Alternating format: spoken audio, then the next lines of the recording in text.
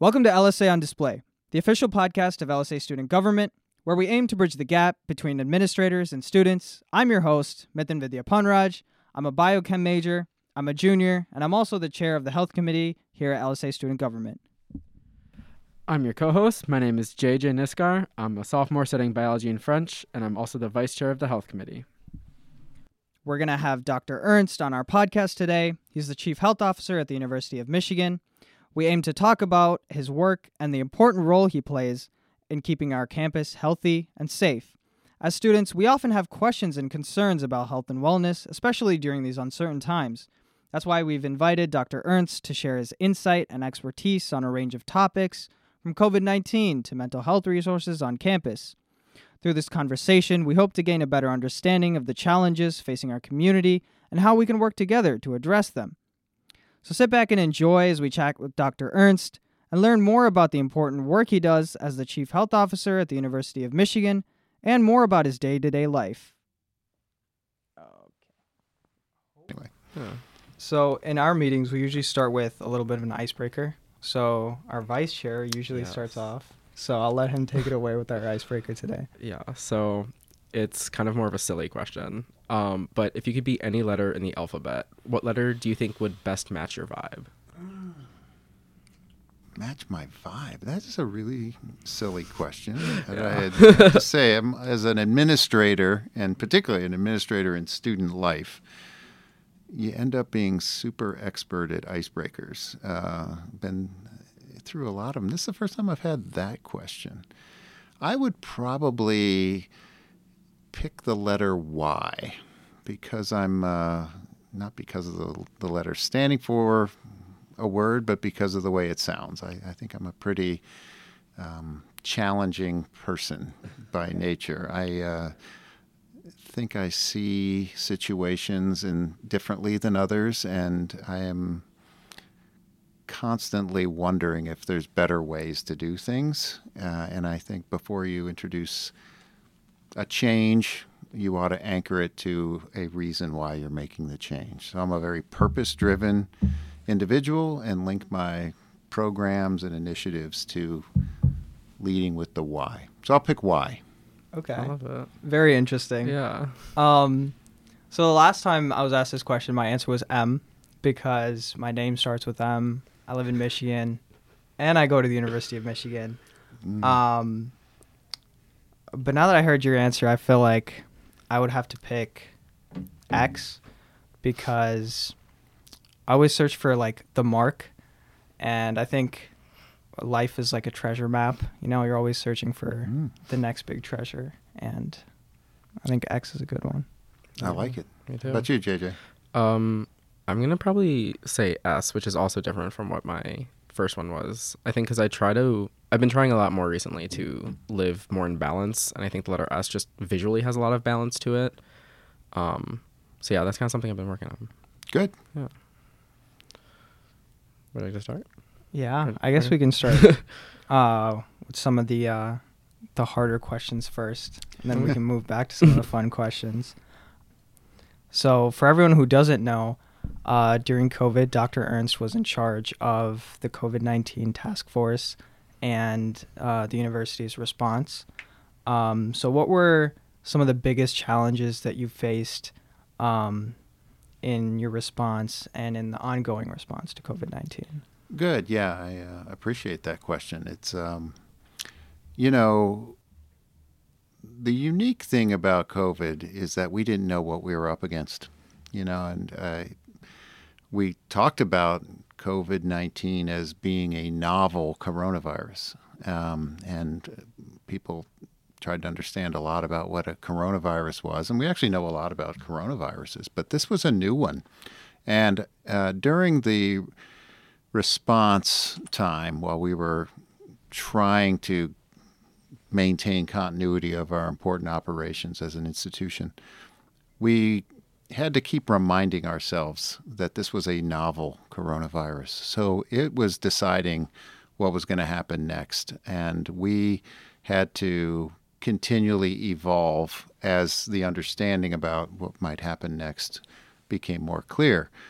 But there was not a lot of certainty along the way. And I think that was probably the most challenging because as a physician, I think I came into that situation with a little more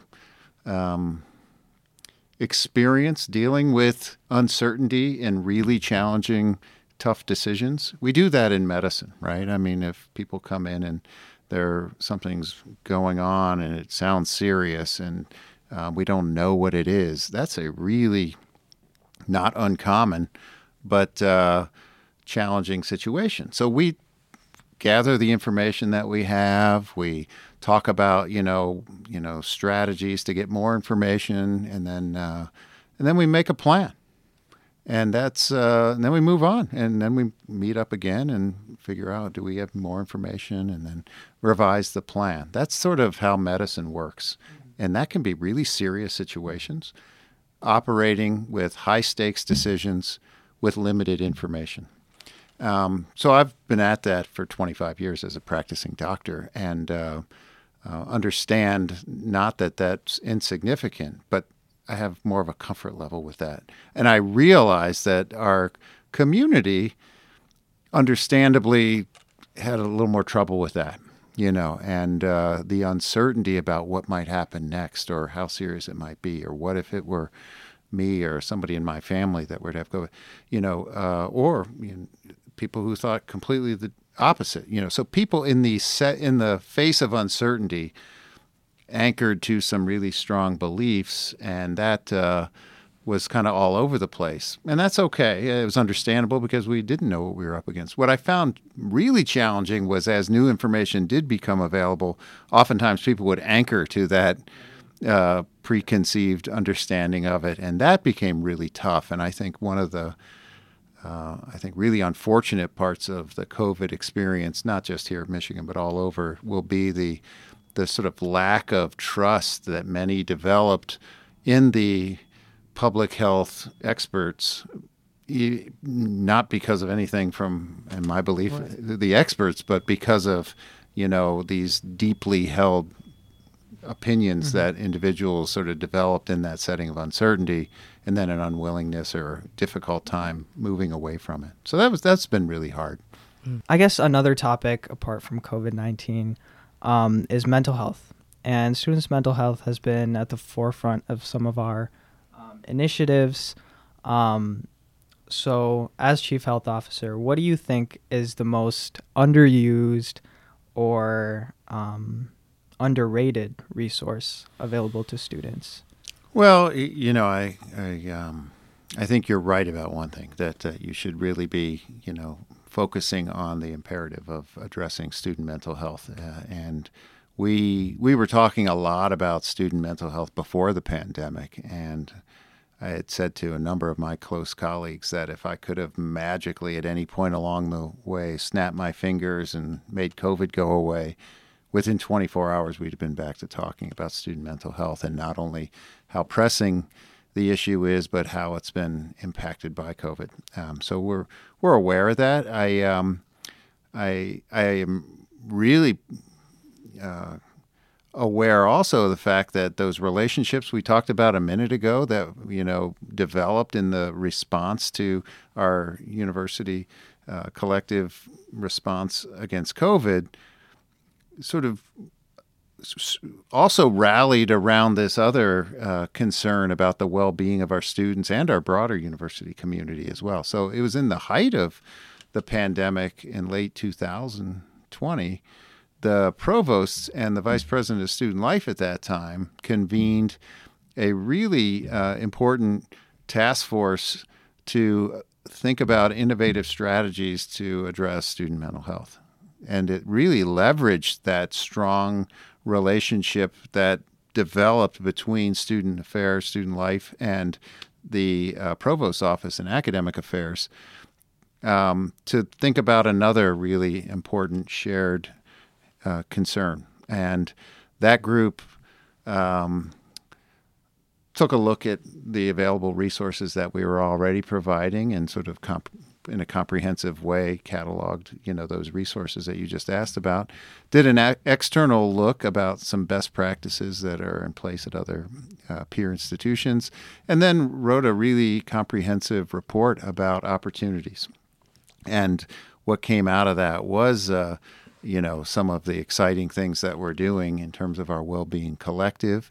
And I think there's an ongoing effort to reimagine the resources that you've just asked about in terms of addressing mental health. I think a couple of things that we've learned is that, number one, the counseling center, understandably, and is often thought of as the first place you should go if you're struggling with your emotional health. And I think that's great. I think we learned that the recognition of that resource on campus among students is really high. And I think that's a really strong part about the counseling center. The other thing that we learned, however, is that, students often will want to connect with a resource along a continuum of care, not just a one-stop shop approach. So one of the things that we're trying to do is articulate a sort of broader sort of approach to entry to the system, whether it's, counseling or whether it's a sort of a remote resource that we can promote for students, or whether it's a medical provider, or maybe it's a wellness coach. It may not be the same sort of place in the system along that continuum of care where every student feels comfortable accessing help. But we just want to make sure that whole spectrum of resources is promoted to students. As someone in student government, as someone who actively searches out for these resources to promote to students, I'm aware of a lot of resources that a lot of other students wouldn't be. Some of those including wellness coaching at Wolverine Wellness, as opposed to going to CAPS, or COM memberships that are provided by CSG. And I think something that is the most underutilized resource would be a resource navigator, as opposed to the actual resource itself. I think students would greatly benefit from a resource navigator that could provide them with what they need. I agree with that. I think that was actually a finding that came out of the Innovations Task Force, was that students would benefit from a resource navigator, whether that's a person or whether that's a technology. We're piloting something with new students in residence halls now about a technology version, but we are we do have a cohort of folks who do this now as resource navigators, and I think we could probably do a better job of raising awareness of that, because I agree with what you said. It is students would benefit from hearing about a range of options. I know right before we started recording, we were talking a bit about your kids and how your daughter goes here. Do you think that having your daughter, who's about to graduate from Michigan, has that helped you a little bit in terms of understanding firsthand mental health here, especially throughout the COVID pandemic?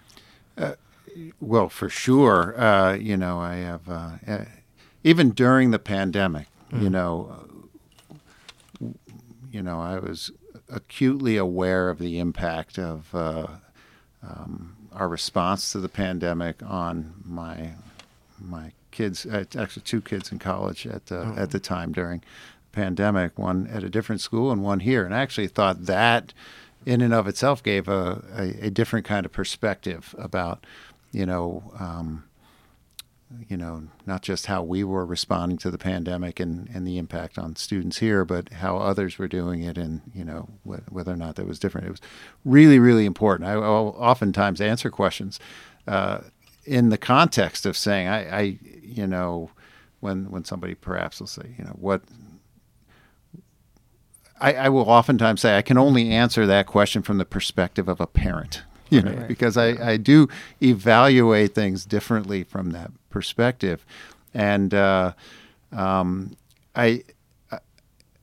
see in my children a mirror into what I think is the general student body, without trying to generalize that too much, But one of the things that I really appreciate with my daughter and her friends and others is that the willingness to kind of seek help feels different now than when I was a student, and I think the keeping an eye on your friends as well as your own personal well-being is something that is a real strength amongst our students here. And I think that as we educate students about what's available in terms of resources, I hope students take away from that's for you, but it might also be for people that you see who might be struggling, and be sort of an outreach from that. For sure. So speaking about being a student, I think JJ had a question about your time here at U of M. I did. More of a, not necessarily a silly question, but not as serious as we've been talking about. Do you have like a favorite memory from college that you still kind of look back on fondly? Well, I didn't go to college here. I went to Notre Dame, so I still have to kind of reconcile that on a few weekends in the fall from time to time. For sure. But I did go to medical school here, and had a great time in medical school here. I thought it was just a phenomenal place to train. I still think it's the best place on the planet to receive health care, and have had incredible mentors at every stage of my experience here at Michigan.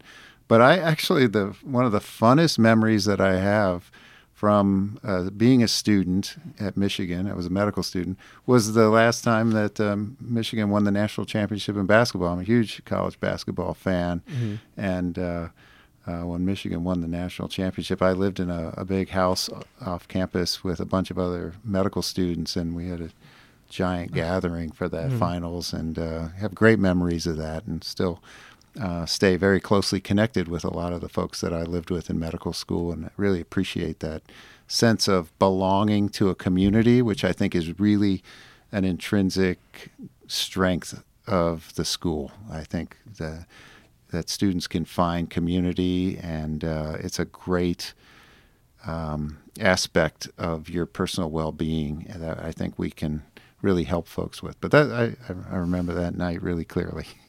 That's awesome. I think basketball games are always that way. I actually went to the Purdue game. Unfortunately, that we did lose.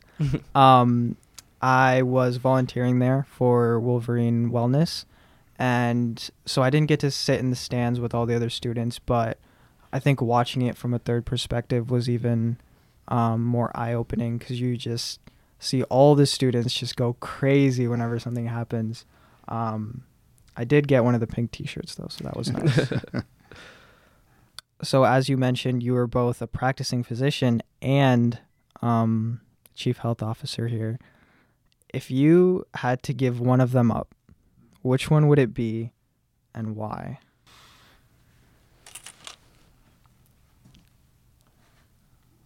I really enjoy being a practicing physician, and could imagine being really happy if that's all I did. I really can't explain how privileged it feels to have that relationship with people. And even during the height of the pandemic, where I was working incredible hours, 7 days a week for weeks and months at a time, I kept my clinic going. And in fact, many of my patients, all of whom who knew what I was doing administratively at the time, couldn't believe that I didn't stop seeing patients. Actually, I would say to them, and many times I would say, you actually choose to come see me as a doctor because you value my input and my, Right. sort of wisdom in your health. So it's my favorite time of the week to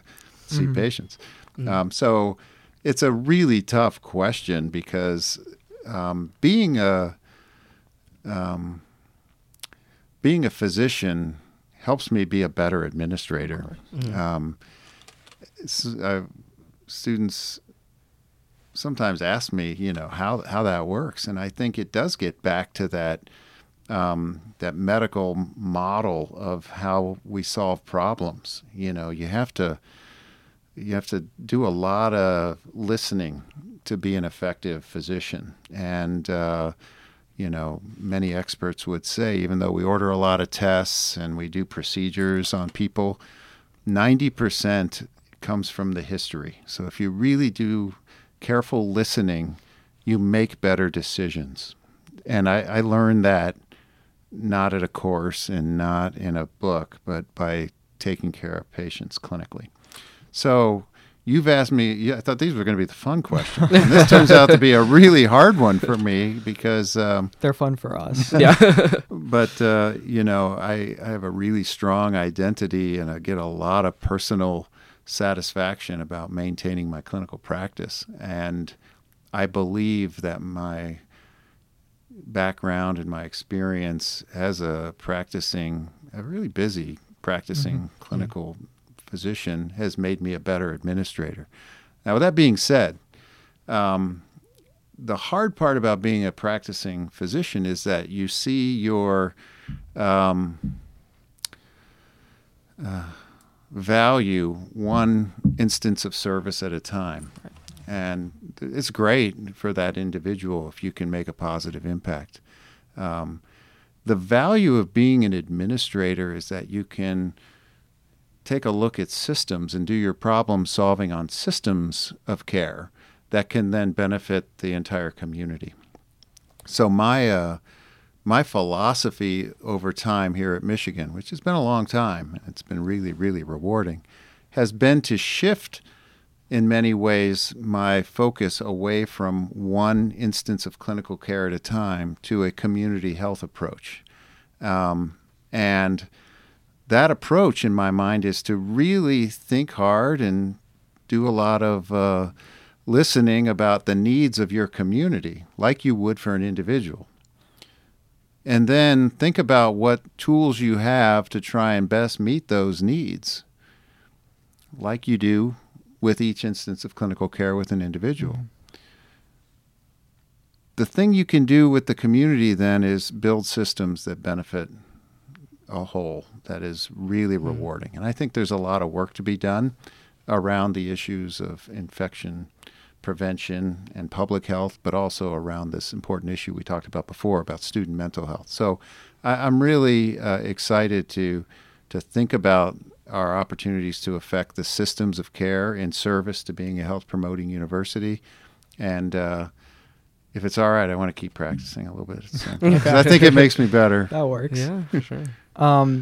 So I think as a pre-med student, something that really enticed me in hearing from you and doing some research on Dr. O, who's in charge of SAAS, or the president, or many other physicians who have a sort of second line of work, as I think of it. How did you shift from, or why did you shift from being a practicing physician to also doing administrative work here at U of M?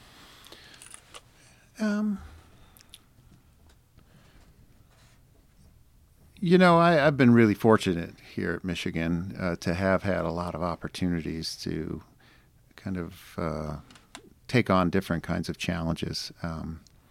That doesn't mean I think it's wrong to just sort of be the very best you can at the same thing and just keep getting better at it. I have many friends and colleagues who have done that. And so that was my first reaction to your previous question about if I had to pick and do it over again. I think I could be really happy just being the best physician that I could be. That's really rewarding.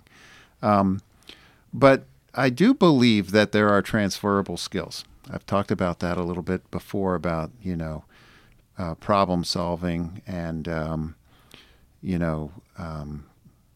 dealing with really challenging issues with incomplete information and making decisions.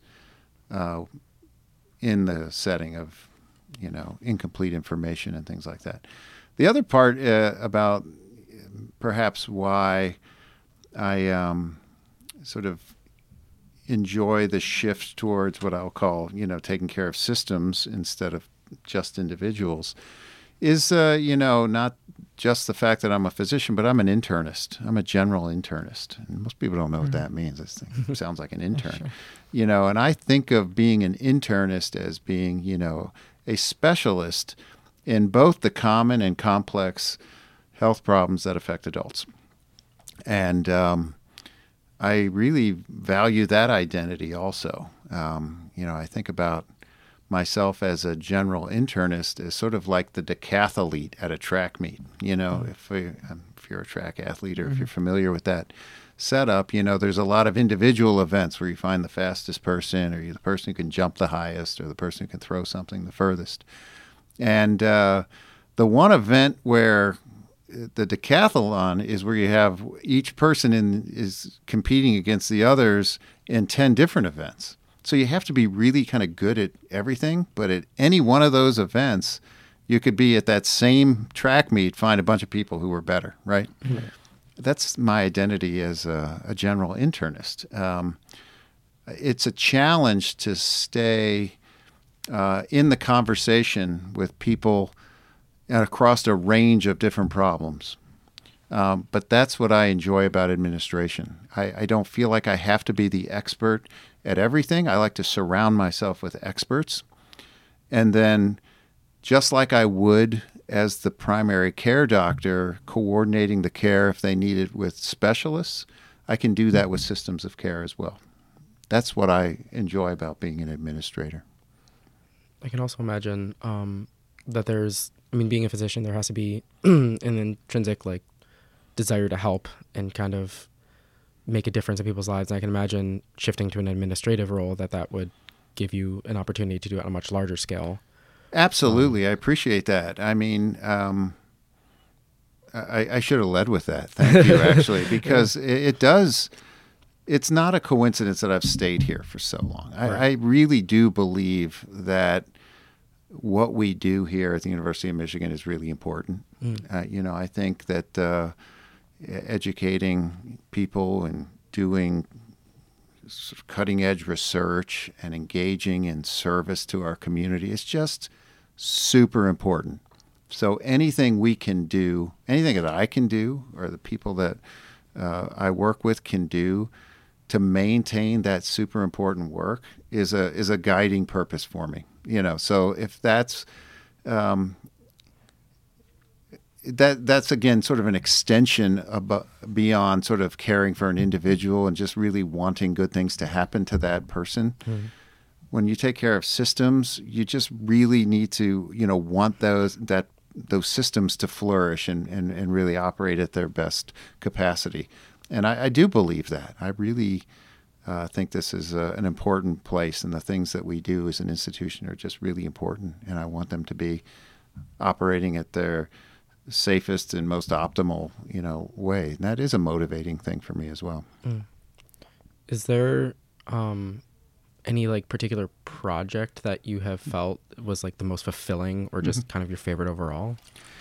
Can I answer that in two different ways? For sure. Yeah. Mithun triggered something in me earlier. I think probably one of the funnest projects that I was involved with was helping Dr. Okanlami launch our adaptive sports program in student life. I didn't know much about adaptive sports until I met Fermi, and I was blown away like everybody is with his charisma and his passion. But I also was really intrigued by the opportunity to help students have a really, fulfilling Michigan experience. And Fermi is super charismatic and super passionate, but he's also super connected to purpose, so that's a little bit different than passion.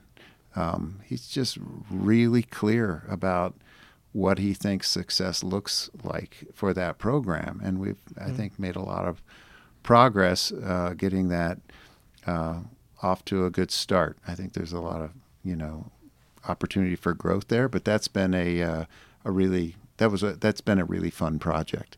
I think another really rewarding thing that I did when I was medical director at the health service was having been at the hospital. I was in administration at the hospital for few years before I came to campus.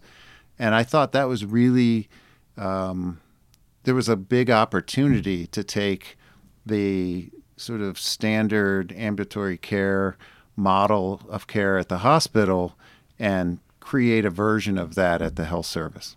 And it was intentional to put the health service on campus on the same record platform as the hospital. It was hard, but we did that. And in the process, layered in the sort of less obvious ambulatory care model of at the health service. And I don't expect students to see that, but what I hope they would see is the purpose for why we did that. And there's a system of care at the hospital that's built around the patient experience. They'll talk about that a lot, a patient experience. And a patient experience is one that has both easy, efficient, and friendly customer service parts to it, and then also easy and efficient ways of using this service. And they are really intentional about that.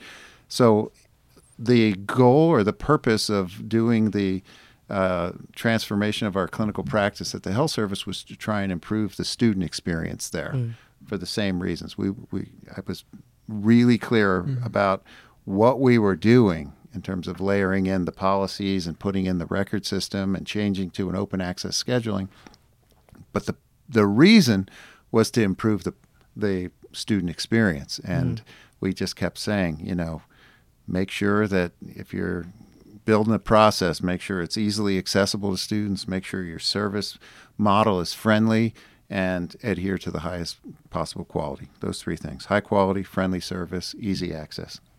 Anybody who was working with me as medical director at the health service said, expect to hear those three things. If you're wondering what success looks like, it's friendly service, easy access, high quality. Just kept saying those things. Really proud of that. Yeah, I mean, you definitely should be. I know as a student who's gone to both the health services and to the actual U of M hospital, I have talked to my parents about how easy it is to kind of interweave those things for us. And I can imagine it was ungodly complex, but I mean, it's really nice and it makes it a lot easier for us. So at least thank you on that front. You've really just made my week. I'm glad. Yeah. I can take it away with another question. Dr. O, he was actually the first person that we asked to do the podcast with. His is actually next week. So we'll hear more about the adaptive sports then. As a physician, something that's really important is health. What food do you eat that is definitely unhealthy and goes against everything that you've learned? Well, it's I actually appreciate the sort of holistic view of well-being, and I think nutrition's an important part of that. I can think of some snacks that I like, and then I can think of some just really sort of indulgences, and I do snack. In fact, my team, when we were doing a lot of meetings, like same people every day having these meetings, I got a bit of a reputation for always having a box of Cheez-Its on the table. My favorite. I love Cheez-Its. I got to tell you, I could just graze on Cheez-Its all day long, and I think they're not unhealthy. So if I had to say an indulgence that I just can't help myself sometimes at night before bed, it's peanut butter flavored ice cream. It's just, yeah. That's a good one. Yeah. Oh my gosh. Not every night, but there are some nights where that's a weakness. Okay. So fair. I know we were talking about a lot of stress, and I can imagine being an administrator and a physician, there's a lot of stress that you have. Do you have hobbies, I guess, that will help you kind of deal with that you have time, that you make time for, to kind of put you back at the center and kind of ground you? Yeah, I appreciate that question a lot. I have a lot of hobbies. and some of them are just things that I get joy from, and are connected to my well-being more holistically. There are some that just help with my stress too. So if I could just separate those out a little bit, I am I like to be active, and particularly outside. I'm a year-round outdoor runner. I also enjoy cross-country and downhill skiing in the winter. In the summer, I kayak or just walk my dogs in the neighborhood, and I just love being active outside. I'm a swimmer. Love swimming outside. But other things that I've really, particularly as the intensity of my job has picked up, to really make time for more meditative relaxation has been through yoga. I'm a practitioner of yoga. I've become a really big fan of that. I find it to be good for my physical health as well as my emotional well-being. So I'm really a big proponent of that, along with trying to stay active. So I've got a lot of hobbies. I like doing a lot of stuff. I don't watch. I'm terrible at movie trivia. I don't watch a lot of TV or movies. I stay active. Plus, I also have 4 children and an active and busy wife too. So I like being with my family and appreciate that question, because I do make time for my own well-being. That's great. Do you have like a favorite place on campus that you are kind of taking on either yoga or just being outside? Yeah, I'm really looking forward to the new rec center, I have to say. I think that's a super exciting development. I hope students feel that same kind of excitement. I know we've renovated some of the others, but now with my office right across the street from the CCRB, there was a time when I was at the health service where I was in a really great schedule where I would get up in the morning, I'd go for a run, and then get everybody off to school, and then I would just be in meetings all morning long. And then I would go over to Bell Pool and swim at lunch every single day, and then come back and see patients every afternoon. I did that for years and was super happy, I have to say. So I'm really looking forward to our new campus rec building, because if I can get that daily swim back into my routine, I think I will be a really happier person, happy person. You were just talking about your routine. Do you kind of have a favorite way to start your day, or like a morning routine that you find helps you start? I'm laughing a little bit because I do, have 4 children and 2 dogs and a really busy, successful partner too. So mornings can be kind of pandemonium during the week, getting everybody where they're supposed to be. Actually, one of my daughters is a lot of profound physical and cognitive disabilities too. So we have to kind of manage her needs in a whatever it takes kind of and every day can be a little bit different. So mornings can be kind of hectic, but a consistent part of every morning for me is a fresh pot of hot coffee. Every day starts with a fresh pot of hot coffee. Sounds about right. Yeah, probably for a lot of other students as well. For real. That's the best way to start the day. I cannot disagree. I guess a little bit kind of stepping away from that, and more of a kind of random fun question.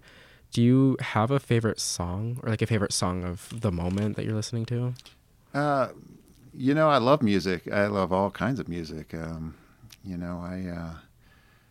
I love all music. My favorite genre is 70s music. You got to go back, and I've been listening to that. Just got my son just got a new car, and I'm borrowing it right now, and it's got the free satellite radio on it. So I'm listening to the 70s on 7. So I've kind of gotten back into a little bit of 70s music, but I like all music. I like country music. I love popular music. I love that. If I had to say my favorite song right now, it's maybe running its course, but it's been in first place for a while. It was the theme of the new Top Gun movie. I really like that one too. That's a good one. Top Gun Maverick. I did like that movie a lot. That's a good one.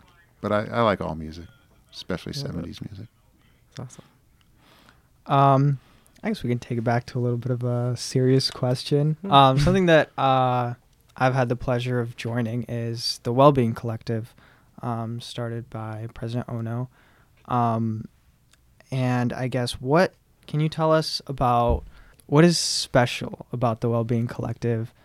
What is the main advancement or goal that they are? I really appreciate you putting this on the table. I hope everybody checks out the Wellbeing Collective website, and I'm glad we're talking about it. What's different about the Wellbeing Collective is that it's an institutional commitment to being a health promoting university. And while that in and of itself isn't specific about what we're doing, it's a common language that we're using. And when I say the we, it means the whole community. And the partnerships we've had between student life and academic affairs in establishing the Wellbeing Collective has been intentional to try and come up with a structure that will help us live into that commitment about being a health promoting university. So we have, as you know, a steering committee that's broadly represented from stakeholders from across the campus. This is from the faculty side, from various staff areas and students. And while that group talks about our shared common purpose, it also convenes work groups to think about mutually reinforcing activities in service to being a health promoting university. A couple examples. You mentioned some apps before that sometimes people use. Right. We have a working group that's sitting down and sort of cataloging all the different kinds of well-being apps that the university makes available, and is in the process of doing an assessment of what we think might be sort of the most effective, and then comes up with suggested strategies to promote those things. Similarly, you mentioned wellness coaching before. We have a work group that's convened under the construct of the Wellbeing Collective to think about how we can train more people to be wellness coaches. So we're creating out of that structure a Wellbeing Academy is the thinking. Another example is an evaluation of our academic policies. The Okanagan Charter is the template for this. This is why I think President Ono, coming from University of British Columbia, is really in and of itself an important thing for us that are in the well-being work, because this is where the notion of health promoting universities was started outside the United States, and it's picking up momentum in the United States. And University of Michigan is out in front of many of our peers about investing in that structure and talking about different policies that may have been put in place during COVID to help turn down the temperature of stress because of that. But maybe we should think about if some of those make sense going forward. So the Wellbeing Collective is our approach to standardize the way we institutionally think about the well-being of the whole community. It puts together, permanent staff who do this coordination regularly. We are working to come up with some shared measures of, what's working, what's not working. And we're spending a lot of time thinking about mutually reinforcing behaviors. So everyone will talk about the University of Michigan as being decentralized, and I think it is in many, for good reasons. So the goal isn't to make the University of Michigan not decentralized, but it is to create a place where we can come together and talk about that shared interest in supporting the well-being of our students and the people who work here. I think something that we were talking about earlier is how University of Michigan has such a profound community where we all help each other. And I think this is very reflective of that, and kind of bringing together people from all around the University of Michigan, all working towards a shared goal.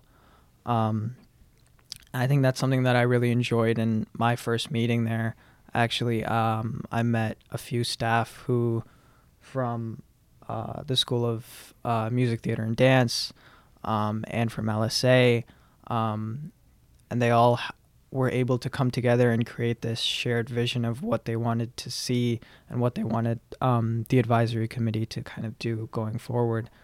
So kind of going off of that, what project that one of the work teams is working on is your favorite? Mine personally is the Resource Navigator.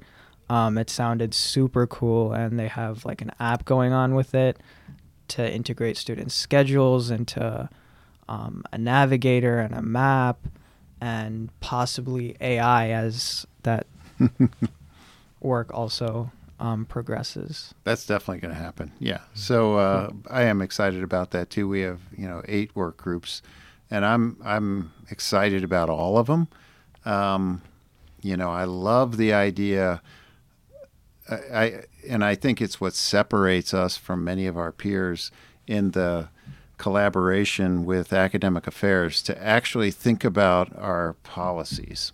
Because that's upstream from the problem of student mental health, and we know a lot about students and the stressors that they have. Sometimes they're episodic, relationship or conflicts or home issues, but a unifying issue that we've learned about students is academic pressures are really a shared stressor. Right. And if we can think about ways to turn down the temperature there without compromising,